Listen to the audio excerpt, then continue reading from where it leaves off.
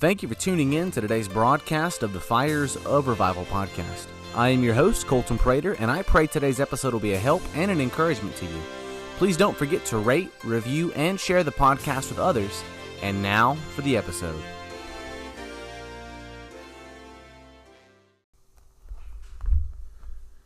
Well, hello everyone. Hopefully you enjoyed last week's episode with Pastor Tom Brennan, with a great interview there, a lot of wisdom coming from him. And if you're listening right now and you didn't listen to that episode, I would encourage you pause this, go back to that, check it out, and then come back to this one here. But hopefully you enjoyed it. There was a well of knowledge coming from him there, and it was a huge blessing to me, and I pray it was to you. And I would encourage you to go check out that blog that he mentioned there, the one that he does the writing every week for, and check it out. It's a huge blessing. I enjoy reading his articles. They're a big help to me, and I believe they can be to you as well. For today's episode, we'll be looking just at a Bible challenge, just the Word of God, and looking at a short challenge to convict each of us and help us in our walk with the Lord. And again, as I said, there are some interviews coming. With me being a full-time Christian school teacher and youth pastor, it gets a little difficult trying to work out time to do some of the recording, so just bear with me. It may be a little bit more of me doing these type of messages during the school year and not as many interviews, and then during the breaks having more interviews and that kind of thing. Just because I can't just leave my class in the middle of the day to go do a recording. It doesn't work that way. So just please bear with me, be patient, and I believe we'll enjoy this new season of the podcast, kind of doing it differently than how it has been, but there will still be interviews, I promise. And I have been talking with several people and working out some dates and times, and we are going to have some interviews here in the future. Specifically, actually, some missionaries. I've been talking to about 3 or 4 different ones, and just working out some scheduling with them where they can get free over in other countries and several time zones ahead and that kind of thing. So just working that out, and we will be recording and doing some interviews with missionaries, and I'm super excited about that. And I'll be talking about kind of the theme of missions, and hopefully if it all works out, they'll all be kind of back to back for about a month, maybe even a month and a half or so of just missions interviews, talking about how the Lord called people there and different things like that to their respective fields. So just kind of like a missions emphasis month sort of thing. But enough saying that, we're going to be looking at the Bible today in Philippians chapter 2. Can't remember if I said this at the beginning or if I've said it yet, but we're going to be in Philippians chapter 2. We're going to look at verse 17. And the title of this Bible teaching today is called Spend and Be Spent. Now, it doesn't sound like a comforting title, but just simple, straightforward, and honestly, maybe even a little negative. But spend and be spent. And it's something that each of us as Christians are called to do and we're supposed to do. And we're going to see this here in verse 17 of Philippians chapter 2. And if you found your place, we'll begin reading there. But verse 17 says, "Yea, and if I be offered upon the sacrifice and service of your faith, I joy and rejoice with you all." So it's Paul obviously speaking. He wrote this letter to the church at Philippi, the Philippian church there. And he's the one who planted the church. He worked hard at it. It was there for quite a while. Saw souls saved, discipled people. And the Lord just used him to plant that church at Philippi. And Paul just did a great work there. The Lord used him through the Holy Spirit and things. But he did. He planted this church, and he's checking back up on him, writing the letter to the book of Philippians is a letter he wrote to that church, offering them some things they need to work on, some things to remember, some things to continue to do. And just kind of like he's writing a word of advice to them. And it's the scriptures to us today. And in verse 17, I'll read it again. It says, this is Paul speaking to the church. He says, "Yea, and if I be offered upon the sacrifice and service of your faith, I joy and rejoice with you all." So again, I said Paul planted this church. He wanted to see it grow. He had put the work in.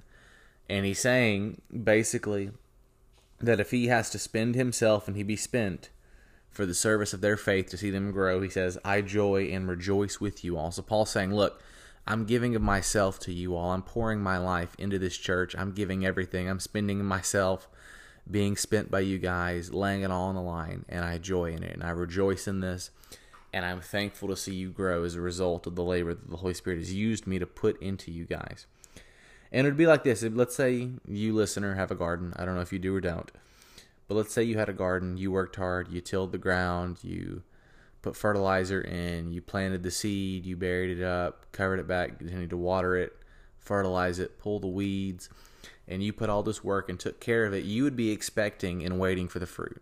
It's only right. That's how we're wired in our brains. is that when we put the work in, we want to see the fruit come out of it. And Paul's basically saying the same thing. He's saying, look, I put some work in. I've wanted to do this. I poured myself into you guys, helped see this church grow, and I would like to see some fruit. And he said, you know what? He said, if I have to be offered upon the sacrifice and service of your faith, I joy and rejoice with you. He's saying, look, I've spent a lot of myself, and if I have to, and if I continue to spend more, that's okay. I rejoice in that. As long as I'm seeing you guys grow, I am happy to be spent, and I am okay with that, and I see joy in doing this for the cause of Christ. So basically, Paul is saying that he could lay it all out for this church and rejoice about it. You know, think about us for a minute. Could we give it all and do as the title says, spend and be spent, and rejoice about it? Or do we find ourselves grumbling, complaining, kind of negative, not wanting to do that? Or are we content, as Paul to say, I joy, those two words, I joy. I joy in this, and I am okay with it, and I can pour myself into you guys, spend myself, be spent, not expect anything back, and just rejoice in it and be okay with that. You know, it's not our human nature to do that. It's against it. Every fiber in our being does not want to do that, to spend ourselves and rejoice. The way our American mindset is, we want to spend ourselves and then get some back, or get it all back, or not have to give anything and then still get stuff back. It's just how we are. We're selfish, and that, sadly, unfortunately, that's how we are. Yet Paul says, I'm okay with laying it all on the line, giving it all up with nothing in return, and I will joy in that, and I rejoice in that, and seeing you guys grow for the cause of Christ. And can we say the same thing? Again, as I said, naturally we complain when we should be rejoicing, as Paul's doing. And we can rejoice while spending ourselves to see people grow in Christ. The Bible tells us to, through Paul's model example there in Philippians 2:17, when he says that I give myself, he says, I joy in this and rejoice with you all. He's saying it's okay, I'm fine with that. I can rejoice. I can see joy in this trial. I can see joy in this hard time by giving myself and sacrificing, my time, my hours for you guys for the cause of Christ, to see you grow in the faith. He's discipling them. And discipleship is messy, but it's a necessary work. And how are we doing at that? It's something we all struggle with. We live busy lives. We have busy schedules. And it's hard to take time, some of your free time that you have left, to pour into others. I get it. You just want to vegetate on the couch, watch TV, scroll through Reels, scroll through Facebook, watch YouTube videos, and just kind of vegetate and, not use your time for the Lord because you're tired. I get it. We're all like that. Yet the Bible says, go all in, give it all, lay it all on the line, spend and be spent. And it's a messy but necessary work. The Bible tells us in the Gospels, Christ did several times, to make disciples. We're to see people saved. We're to help them grow in their walk. We're to point people to Jesus and help them experience the same growing grace that we did. But in order to follow verse 17 and be able to spend and be spent in discipling others, there's two things that we can do to help us accomplish that verse. For us to rejoice in seeing people grow and us pouring ourselves out, there's two things we have got to do. And those two things are this. Number one, we find this in verses 14 and 15 of chapter 2. So the verses before, in verse 14 and 15 it says, do all things without murmurings and disputings, that you may be blameless and harmless, the sons of God, without rebuke, in the midst of a crooked and perverse nation, among whom ye shine as lights in the world. Basically, number one, he's saying this, is to live right. He kind of gives some examples saying, do all things without murmurings and disputings, so don't be complaining, don't be backbiting, causing arguments and fighting among the brethren. And then in 15, that you may be blameless and harmless, the sons of God, without rebuke, basically saying you're going to be a peaceful person, not causing brawlings, not causing fightings. That he says, the sons of God, without rebuke, in the midst of a crooked and perverse nation, among whom you shine as lights in the world. He's saying, look, you're a light in the world, and basically in a crooked and perverse generation, we are to be blameless, we are to be straight, we're to be not like them. In a world that's crooked, we are to be blameless and harmless without rebuke. We're to basically have a good testimony in a wicked world. And if we're going to be pointing people to Christ, pouring ourselves into others, we've got to live right. And you can't properly spend yourself pouring into others when you aren't living right for God yourself. It's like pouring grain into a bag, but that bag has a hole in the other end. And you're pouring things in, and you're pouring it, and you're receiving stuff that you can give to others. but it's not going to make it to them if you got a hole in that bag. All the grain's going to fall out and spill and do nothing. And that is what it is like. You can work as hard as you want to, pouring as much stuff in to carry out to make a difference to others. But as long as the hole is in the bag, the stuff is going to pour out, and you're not going to do what you could have done had you done it right in the first place. So number one, you've got to live right. You got to have the right testimony, the right actions. Following verses 14 and 15, for sake of time, I won't break it down anymore, but you can look back yourself and see those are some areas we can all live right. And if we want to do it, verse 17 says, to be offered upon the sacrifice and service of your faith and rejoice with you all. We've got to live right. If you're not living right, you can't do verse 17. You can't enjoy the fruit of verse 17 of rejoicing and joying with them if you aren't living right. So how's your actions? How are you living? What's it like? Are there things you can work on? How are you at work? How are you at the workplace? How are you when you're getting groceries at the store? You're going out to eat. How are your actions at home? What does your spouse see if you're married? What does your husband or wife think? Your children, your siblings, co-workers, your youth pastor, different things like that, people that are placed in authority over you. How are you around them? And then more importantly than that, how are you when you're by yourself? How are you when no one's around, no one's watching you? How are you living then? Are you still living right? Because it still matters. If you're not living right by yourself, you're still pouring things into a bag with holes in it. It's still just coming right out and doing nothing. So how are you living? Are you living the right kind of life the Lord would have you to live? And then number two, we find in verse 16 of Philippians 2, the verse right before verse 17, our text verse. Verse 16 says, holding forth the word of life, that I may rejoice in the day of Christ, that I have not run in vain, neither labored in vain. So number two is you've got to hold on to God's word. If we're going to make a difference in people's lives, you've got to be holding on to God's word. If you're not clinging to it, you're not going to make a difference. Because God's word really is an anchor in our life. It's a thing that keeps us anchored, keeps us settled, keeps us sure. And if we're not holding on to that, we're going to be battered around like a ship at sea, just getting constantly tossed back and forth again and again. And holding on to God's word helps us to live right and to know how to pour into others. Because we pour into others what Scripture tells us.